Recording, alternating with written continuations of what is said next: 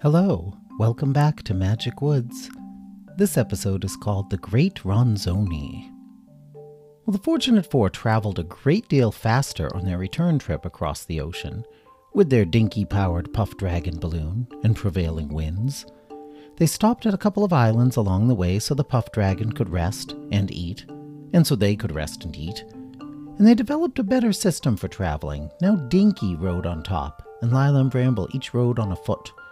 Dinky was able to control their flight even better from the top. And they passed over the island of impolite skeletons. The skeletons were still making rude gestures and hurting each other. And they passed over the island where Grandbaby Boy lived. The gargantuan toddler looked up at them and said, "I'm Grandbaby Boy and you're my toys. Come down here so I can pop you and squish you." But they just flew over him, well out of reach. They kept flying until at last they could see the shores of Magic Woods. They saw the narrow beach and the vast jungle beyond. The lizard deflated on the beach and let his passengers off, and Lila said thank you. The puff dragon rested a while, hunting for bugs along the shore, and then it puffed up again and drifted north, riding a warm ocean breeze that would take it back to the deserts of Kuala, where it belonged. And the Fortunate Four waved to him and said, "Goodbye, thank you." And Dinky said, "Be sure to write us a letter someday." Then the kids walked along the beach, trying to find the boot prints of the Great Ronzoni. Lila said, "Okay, I think this is near the place where we found the raft, but it's hard to be sure. It looks like the storm washed away all traces of his boot prints." But eventually they did find half a boot print right near the edge of the jungle.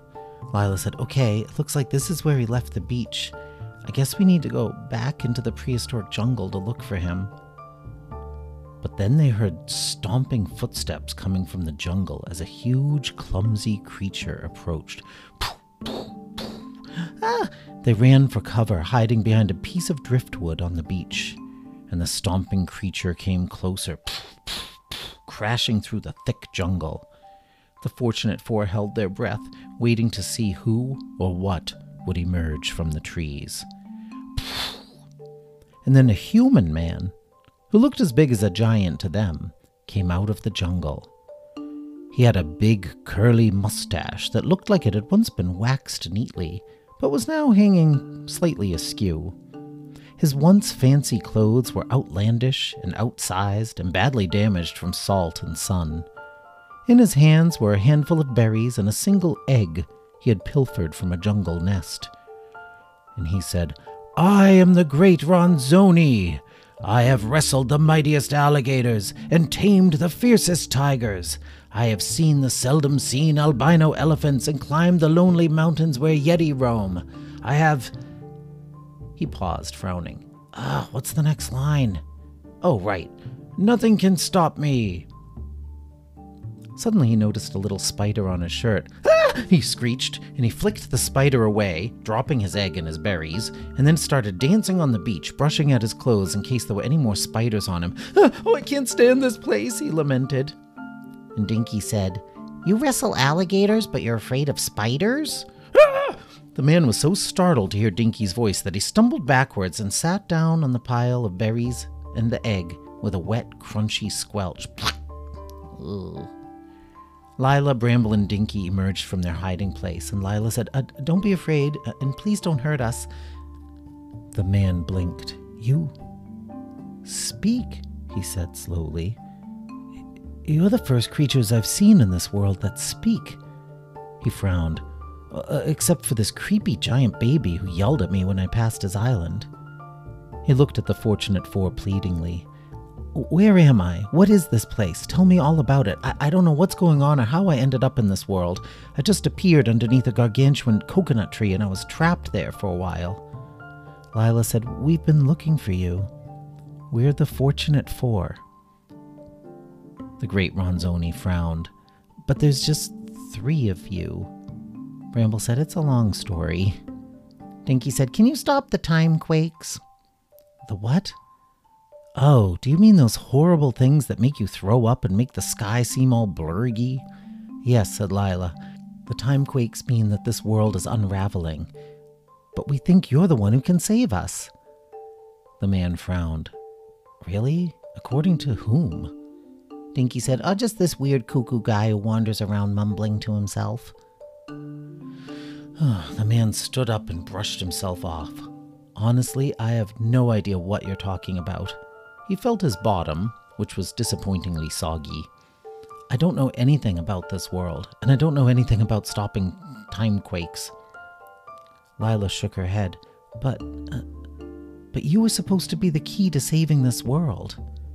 Dinky said, "We thought you were the great Ronzoni, but you're more like the not-so-great Ronzoni." The man said, "My name isn't anything Ronzoni. That was the name of a character I was playing on stage. I was in costume when I got transported to this world." Bramble said, "A play? You were in a play?" "Mm-hmm. My fiancée, the incredibly beautiful and talented Kelsey Skylark, who I will probably never see again." His eyes misted over. "Anyhow, she was directing a movie, well, a play, kind of a combination, really. It's a multimedia project. We're in college. Anyways, I play the great Ronzoni, a former tiger trainer and adventurer who gets hired by the Harding administration to convince a group of stubborn farmers to adopt standard time." The Fortunate Four just stared up at him, not understanding. The man sighed. "Never mind.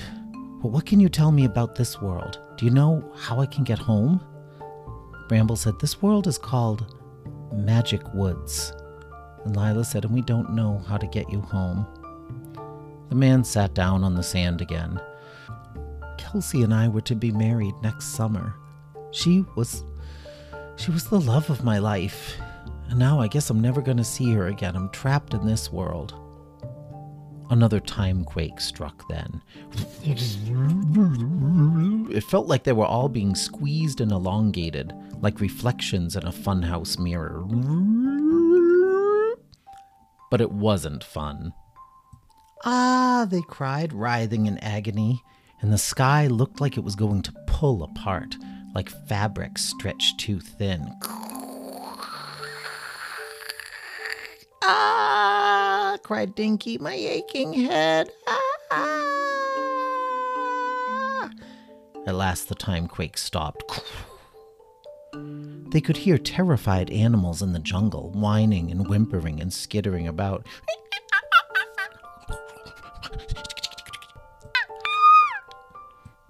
And Lila said, "The world is going to end soon. Is there anything you can tell us, Mr. Ronzoni, please? There must be some reason that Mickey the Mystic had a vision about you and thought you could save our world." And he said, "That's not my name. My name isn't Ronzoni, I already told you. It's the name of my character. My name is Gary Plummer."